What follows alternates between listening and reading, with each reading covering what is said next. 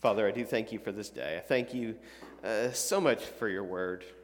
Thank you for Brian and bringing him here to help us work through some of the quizzing with Jeremy and Joel Ross. And Lord, I just thank you for them and their desire to be trained. Thank you for these teens and their desire to learn. Father, I do pray that you would help us to be able to understand your truths, that you would help us to be able to overcome sin, that you would help us to be seeking to please you and equip us to be able to do works that are pleasing to you. I ask that you'd help me as I finish up this section on the hypostatic union, that I'd be able to present it clearly, and that we would just continue to learn and grow. I ask these things in Christ's name, amen. All right, so we're going to wrap up the hypostatic union today. We were going to wrap the hypostatic union, but now we're going to wrap it up. Okay, so last time we talked about the humanity of Christ. This week we're going to talk a little bit about the deity of Christ, and then we're going to try to bundle that together. So I'm not going to go as deep into the deity of Christ as I did the humanity of Christ. Well, that seems to be a funny thing to not go as deep into, Rob. Why would you do that? I'm glad you asked that question. Okay, so because in 3 weeks, David is going to do a 2-week series on the deity of Christ. And so these understanding with hermeneutics, each of these is not isolated. It's not hypostatic union in a vacuum. All right, the hypostatic union ties into and flows into and plays into. So in 3 weeks, David's doing that for 2 weeks, and then that would mean in 5 weeks, I am going to be doing the kenosis. And so it's going to overlap. And we've actually been talking about leaders. It's like, I'm trying to not teach your lesson, but it ties into this, right? And so you're probably going to hear some of the things I'm talking about when David teaches, and you heard some of the things that David taught about back a few weeks ago, that he taught about some of the things I'm talking about. They all interlace and intertie, but I do want to leave some meat on the bone for David, because the main focus of his is the deity of Christ. And so it is necessary to understand the hypostatic union and be able to talk a little bit about the deity of Christ. And so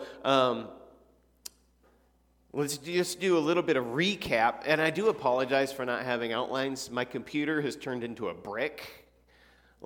That's what it's good for right now, and so I'm using a backup computer. I'm actually using the youth room computer until I get a replacement computer. And so my ability to print right now is, I don't want to put a bunch of extra stuff on that, because that's set up particularly for using this, and so it's not set up for the printer in the office, and I'm trying to not overload that. I'm just temporarily borrowing that. So anyhow, you don't have outlines today. I apologize for that, but hopefully you can follow along and keep up.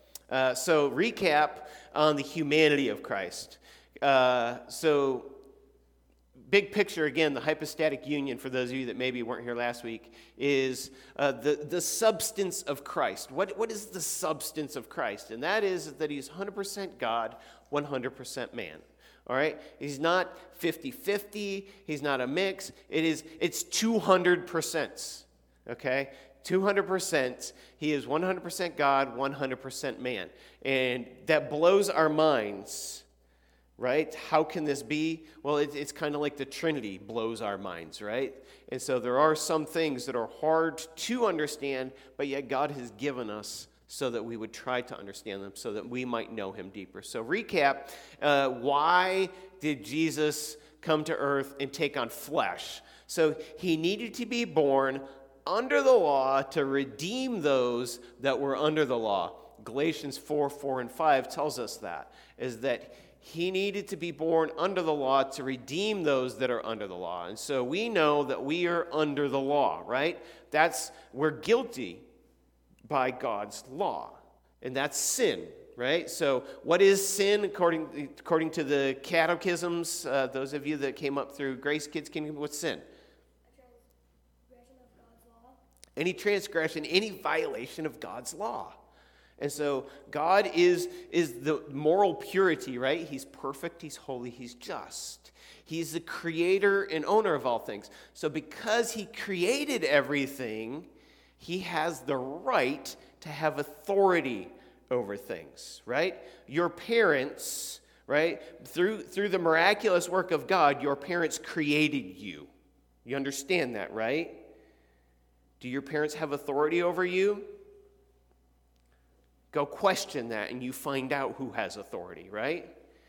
Go tell your parents you're not the boss of me, and then you find out who's the boss of you, right? And so God is the creator of all things. Nothing that was made apart from him, right? And so as the creator of all things, he has the right to have authority over all things. And so he has established the law that we are guilty of because all have sinned, everybody, you, me, everybody has sinned and fallen short of the glory of God. And so because we've sinned and have fallen short of the glory of God, we have violated his law, and so therefore we don't meet his standards, and he has determined what the penalty is. He says that the wages of sin, the price for sin is death. That word wages is like what you would hear about a paycheck. It's like when I enter into a contract with somebody, so I've got a contract with the church. I work here at the church full time, and they have expectations of me. And I work and I do those expectations, and they have guaranteed me or promised me a certain amount of pay for that work in exchange for my labor. And so I do that work, they give me my pay. Our works of sin, what we have earned, what we deserve, our paycheck, if you would, for our sin is death. The price for sin is death. And so because of this, we are under the law. The ransom, the way God has structured it, is that in order to appease that, Christ needed to be born under the law and live the perfect life. He lived under the law but didn't violate God's commandments. He lived the perfect life, something you and I are not capable of doing, right? And so he lived that perfect life so that he could be the perfect sacrifice to die on our behalf. That's important to understand, right? He also filled the need for a blood sacrifice, Hebrews 2:12. Without the shedding of blood, there is no forgiveness of sin. He filled that need for a blood sacrifice. And it wasn't ever the blood of goats or rams or bulls. Those sacrifices were temporary, pointing to Christ. This was the perfect once-for-all sacrifice for the forgiveness of sin.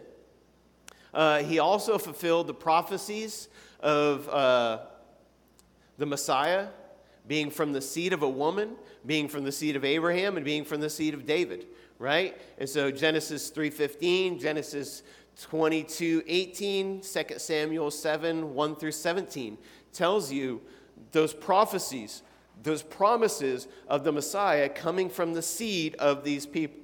And so it also is the plan that God had for redemption from the beginning. And also he needed to be born in the flesh, 100% man, to secure our hope in the resurrection. Read 1 Corinthians 15. Christ raised from the dead. That was the validation, the seal of approval that God had affirmed and approved and received the sacrifice he made. He accepted that work that he did. And not only did he accept the work that he did, but the Bible also calls him the first among many, the firstborn among many. And so we will follow in his likeness. That is our hope. Paul says in 1 Corinthians 15 that if Christ didn't rise from the dead, then we're not going to rise from the dead, and we of all men are most to be pitied. He's saying is if there is no resurrection, you're wasting your life trying to be a Christian. You're wasting your life trying to follow Christ if there's no resurrection. And so there is a resurrection. Christ did rise from the dead, and we will follow in that. And he rose from the dead as a human, with a human body. And so we too will rise from the dead. And Christ remains now 100% God, 100% man. So 1 John tells us in regards to what the Bible tells us about the deity of Christ. 1 John tells us that Christ was in the beginning, he was with God, and he was God. Everything that was made by him, and through him there was nothing that was made. In Colossians 2:9, it says, "For in him all the fullness of deity dwelt in bodily form." So understand, the Bible tells us that Jesus Christ is God. It's in Scripture, okay? Now, you can run into people that are going to try to tell you 1 John is saying that he was a God. It's pretty clear if you keep reading in 1 John. He's ascribing to Christ deity. And then Colossians 2:9, for in him all the fullness of deity dwelt in bodily form. That's hard to get around if you're trying to ascribe to Christ not being deity. And so a lot of people, many people, most people will admit Jesus Christ was an actual person in history. All right? The problem is that people have a hard time admitting that he is God. People don't really have a hard time admitting that he's man. However, there are some that kind of convolute the two, and they're like, okay, Jesus was a person that was possessed by the Spirit of Christ at the baptism of John, and then, carried that up into the crucifixion. Okay? And then the resurrection was just a spiritual. And so there's people that will try to twist and turn, and really a lot of that comes from a lack of our human minds being able to comprehend this. You need to understand that we can't constrain God to the limitations of our minds. Are there things that you don't know yet? Your head should be north and south, right? Yes. There are things you don't know yet. So if there are things that you don't know yet, then how can we say God must not be real because it just doesn't make sense in my head? Right? There are areas of space that we don't even know exist. Do you understand there are areas of the ocean that we don't know what is down there, haven't explored? There are things, they're discovering new tribes occasionally out in the random remote parts of the world in the jungles that they never even knew were there. There are things, we are getting new discoveries, new creation. God created all of this. How can you limit the creator of science and natural law to his creation, right? You're saying you were good enough, you were great enough to create all these things, but now you have to come underneath and follow those rules. Right? God gets the definition of a miracle is something that can't be described by science or natural law. God doesn't have to play by the rules that he has set for mankind. He steps in and out of these rules, and he's not constrained by them. He's the one that created and made them. All right. Also, you need to understand that Christ proclaimed his deity. Christ proclaimed his deity. In John 8:58, we have the situation, or the stunning statement by Jesus. He says, "Before Abraham was, I am." It would still be an odd claim that he's making, because he's talking to the Pharisees, and he starts talking about his time with Abraham, and they're like, wait a minute. You're like 30 years old. How in the world are you saying you were with Abraham? And so his response is, before Abraham was, I am. It would still be an odd response, but it would be a little more grammatically correct if he said, before Abraham was, I was. But him saying, before Abraham was, I am, that holds some significance, doesn't it? Anybody know why that holds significance? Jackson. Saying I am is claiming to be God. What's an example of that? Moses had the burning bush. Tell them I am sent. Boom. Exodus 3:14, right? It tells us that this is the name that God told Moses, when Moses said, when I go, who should I say sent me? And he says, tell them I am sent you. This is the name God uses to distinguish himself as the eternal existing one, the God who is the source of his own existence and who always has been and will always be. This is the name that God has ascribed to himself. Further in John chapter 10, verse 30, Jesus states, I and the Father are one. Not I and the Father are of one mind. Not I and the Father have the same purpose, the same goal. We're on the same team. No, he's saying I and the Father are one. The Jehovah's Witnesses will take and turn that. They'll take and turn John 1 and say he was saying in the beginning was the Word, and the Word was with God, and the Word was a God. Right? And then they're going to say with this in John 10:30 that he is saying, I and the Father are of one mind. I and the Father agree upon this. We have the same goal. It's kind of like we are one, right? We have the same goal as Grace Community Church in our youth ministry. We have the same goal, the same purpose. That is that we would be evangelizing the lost and equipping the saints for the works of service. We want to put off sin and put on righteousness. We have the same goals. So you could say we are of one. We are of one mind, right? But that's not what this is saying. In the script, the context actually really does flesh that out for us, because in both cases, in both scenarios, with Jesus saying, I am, and with Jesus saying, I and the Father are one, what's the response of the Pharisees or the Jews that are there? Anybody know what the response is? Chapel? They pick up stones and they want to stone him. Why in the world would, if I was here, right, and Gabriel comes up to me and says, Rob, I really want to be a part of the youth ministry. I really want to be invested. I'm of one mind. We have the same purpose. We have the same goal. Why would I want to harm Gabriel for that? Right? Be like, great. He wants to be used by God to bring glory for God. This is good. Why would I want to harm him for that? If he came and says, hey, Rob, I want to take over your job. I'm going to kick you out. I mean, you need to leave.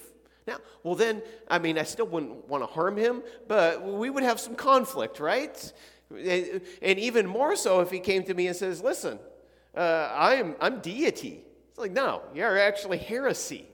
Go away, right? And so that's the response of the Jews towards Jesus is, this is heresy. You are a heretic. You are claiming to be God, and therefore you need to die. And they were ready, they picked up stones and they tried to stone him. If you don't believe me, then you just keep looking in John 10. Jesus asked them, in verse 31, he asks, I've done a lot of works among you. For which of the works that I've done are you getting ready to stone me? And in verse 32, the Jews reply, not for any of your works, but because you blaspheme and claim to be God. That's why the Jews picked up the stones. Jesus Christ claimed to be God. If he was not God, if he is not God, then he is not a good man. You need to understand that. There's no neutral ground.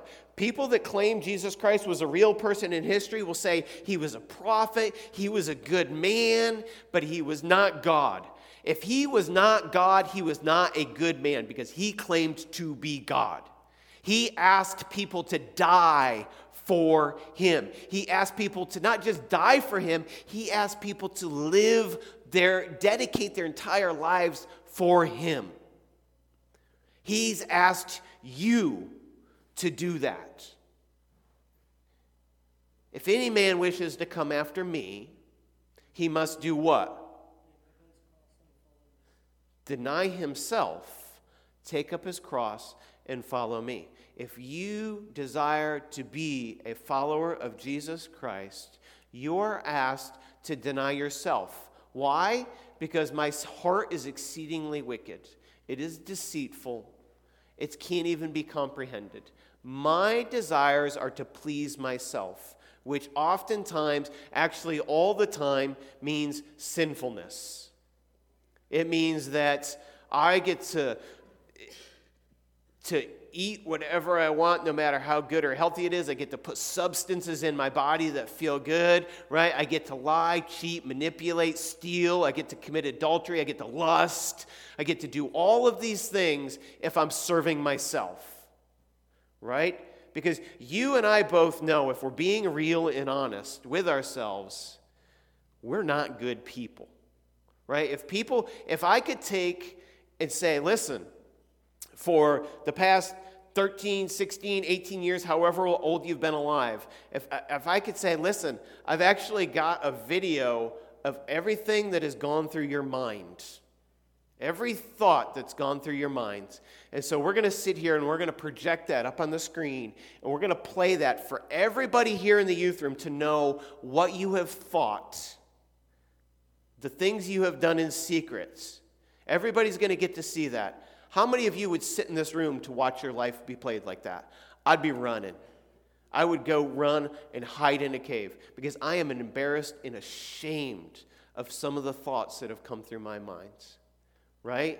And so understanding that I am not a good person, but Jesus is a good person. Jesus' claim to deity, if he's not God, he's not a good person.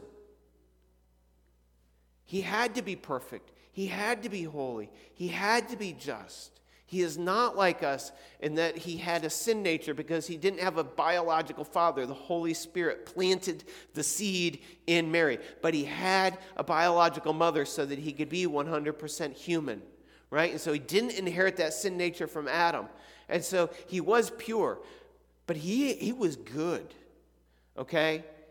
And if he's claiming to be God and he's not God, he's not good. He's a liar right there. That disqualifies him. He wasn't the spotless lamb. He wasn't the perfect sacrifice. He couldn't atone for your sin. God wouldn't have raised him from the dead, and there would be no hope for you or me if Jesus Christ was not 100% God. You need to understand that. Everything rides on the fact that Jesus is exactly who Scripture tells us he is. He is 100% God. And so there was no fault, no error, no sin found in him. And so, let's see. Let me go back here for a second and look at my notes because I went way off on a goat trail. All right, so now we're talking about Christ received worship. All right? Angels, prophets, apostles all refused worship. They refused to accept the glory given by men because they knew they cannot steal glory from God. Revelations 2, 8 and 9 says, the angels tell John, don't worship me. I am like you and the prophets made to worship God. Don't worship me. I am like you and the prophets that are made to worship God. The first two of the 10 commandments are about worshiping God, right? What's the first commandment? What's that? So that's the greatest commandment, right? The 10 commandments. We're going through the 10 commandments. That's the first commandment, right? Thou shalt have no other gods before me, for I, the Lord your God, am a jealous God. Thou shalt not make unto me any graven images, thou shalt not make unto thee any graven images or any likenesses of anything in the heavens above or the earth beneath. Thou shalt not bow down to them. He says, I am a jealous God, and I will visit the iniquities of those that hate me to the third and fourth generation. Right? And so there is curses upon your families for your hatred of God. And yet God's rich in mercy and forgiveness. But God is a jealous God. He doesn't share his glory with anyone. He says, I, the Lord your God, am a jealous God. He has the right to be jealous. But Jesus receives worship.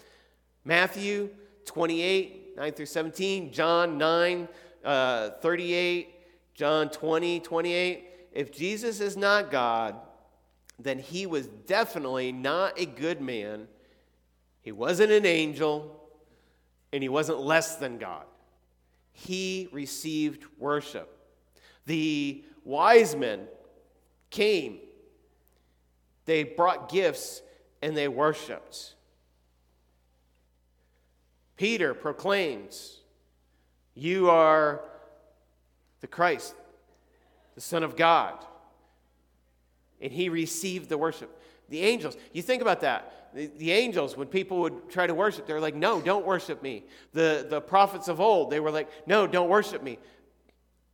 Peter himself was telling people, "Don't worship me." They tried to ascribe to him deities because God used them to do miracles. And they were begging people. They were afraid. They were petrified when people tried to come and worship them.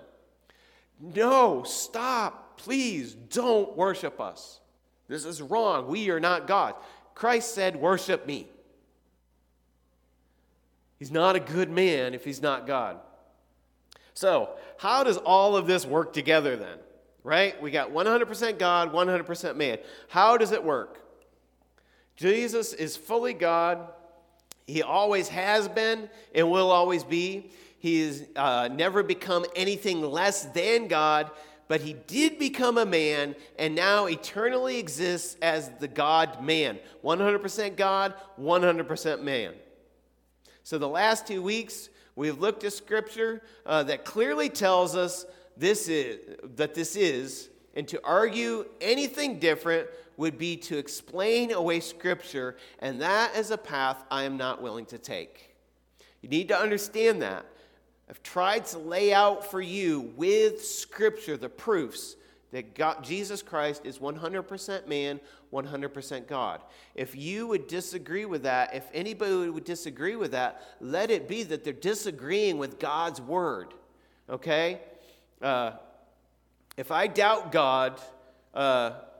God's word, because of my human mind can't fully wrap around it, then I'm the one with the problem.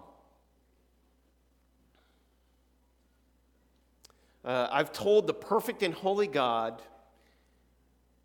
the everlasting God, I am smarter than he is, because it can't be, because my brain can't wrap around it. So Romans 3:3-4, although the verse is talking about the guilt of all, the principle of God's nature is the same in this. He says, "What then, if some did not believe, their unbelief will not nullify the faithfulness of God, will it? May it never be. Rather, let God be found true, though every man be found a liar." The very essence of faith is believing in assurance, right? Belief in an assurance of things hoped for and the conviction of things not seen. God does not need to prove himself to us. You understand that? That's so ridiculous. People are like, "God, if you're real, prove yourself to me." Sometimes God is so gracious, and he does. But God doesn't have to prove himself to us.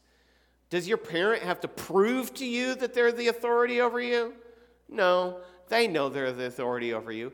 They don't have to prove that. You're going to find it out sooner or later, right? You're going to push the lines eventually, and you're going to find out where that authority is, where that line lies, right? God doesn't have to prove anything to us.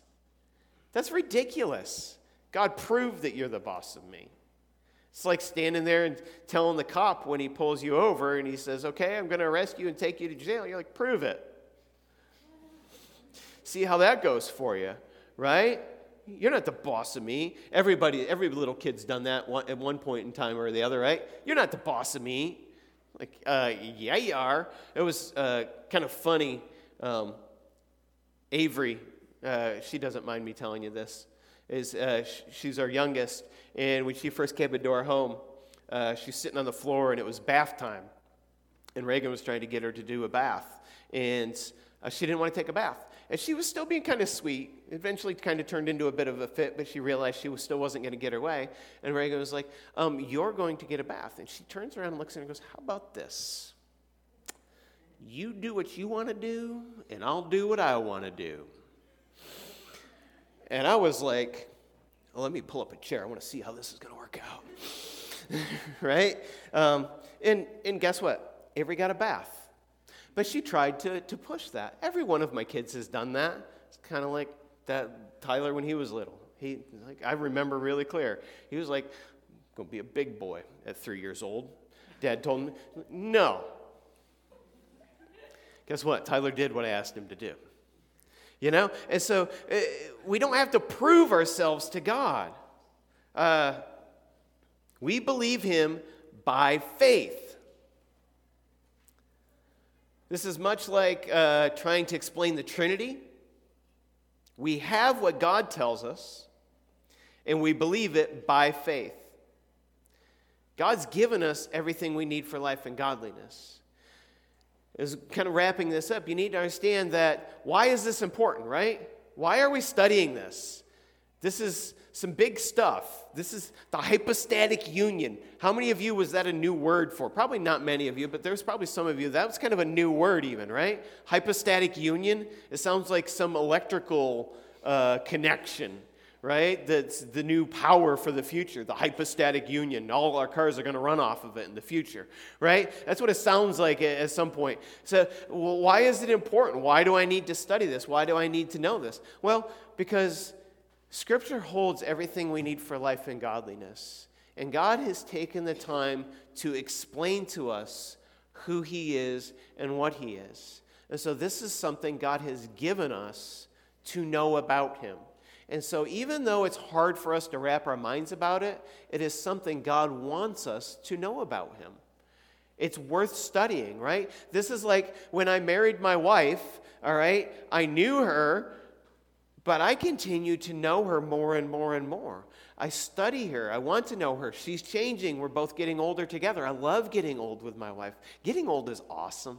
I mean, yeah, I get in my aches and pains and my creaks and groans, and it's just started, and there's some older people that are like, son, you ain't seen nothing yet, right? I get that. However, I'll take the trade-off because of the wisdom, the love, the life. I love getting old. I love getting old with my wife. 25 years of marriage, and I'm still studying her and learning about her. I'm still learning. I'm still not a great, perfect husband, okay? But it's so good. And so I want to know her deeper. I want to know her more. God wants you to know him deeper. He wants to know you to know him more. Salvation is just the beginning of that process. That's the wedding. That's the uniting, right? And now you've got the rest of your life to get to know him more. That's the process of sanctification. You need to know more about God to be sanctified. That brings us to glorification. So this is that process. This is how that works. This is how God's determined it to work. And so it's important for you. And so even though it's hard to get your mind wrapped around, pray and ask God, God, help me understand this. This is deep. God understands and he knows. And then another thing is on the flip side of that is there are entire religions built off of this argument on the flip side saying Jesus Christ is not God. You understand that? There are entire religions. You need to know how to identify false teaching because they can use a lot of the same words. And it is heresy to say that Jesus Christ is not God. And so you need to know why he is God, how he's demonstrated and shown that he is God, that he is man, that this is what Scripture says, so that you can defend against and not get caught up in false belief, not be led astray by false teachers. And so it is important that you study these things. It's important that you dig deep. And so I challenge you and exhort you to try to continue. Just because it's hard to understand doesn't mean you don't desire to understand it, and continue to dig deep. Ask God to reveal himself more and more. Study his word. That's how he's revealed himself. Let's pray. God, I do thank you for this day. I thank you for your word. I thank you that Jesus Christ is exactly who your word says he is. I pray, Lord, that you would help us to continue to grasp and learn and grow. And I just thank you so much that you don't leave us without hope. You don't leave us without help. This is not doctrine of man. This is the doctrines that you have given us, Lord. And I pray that we would be able to present them well, understand them well, live them out well in the light of exactly who you are. I ask these things in Christ's name. Amen.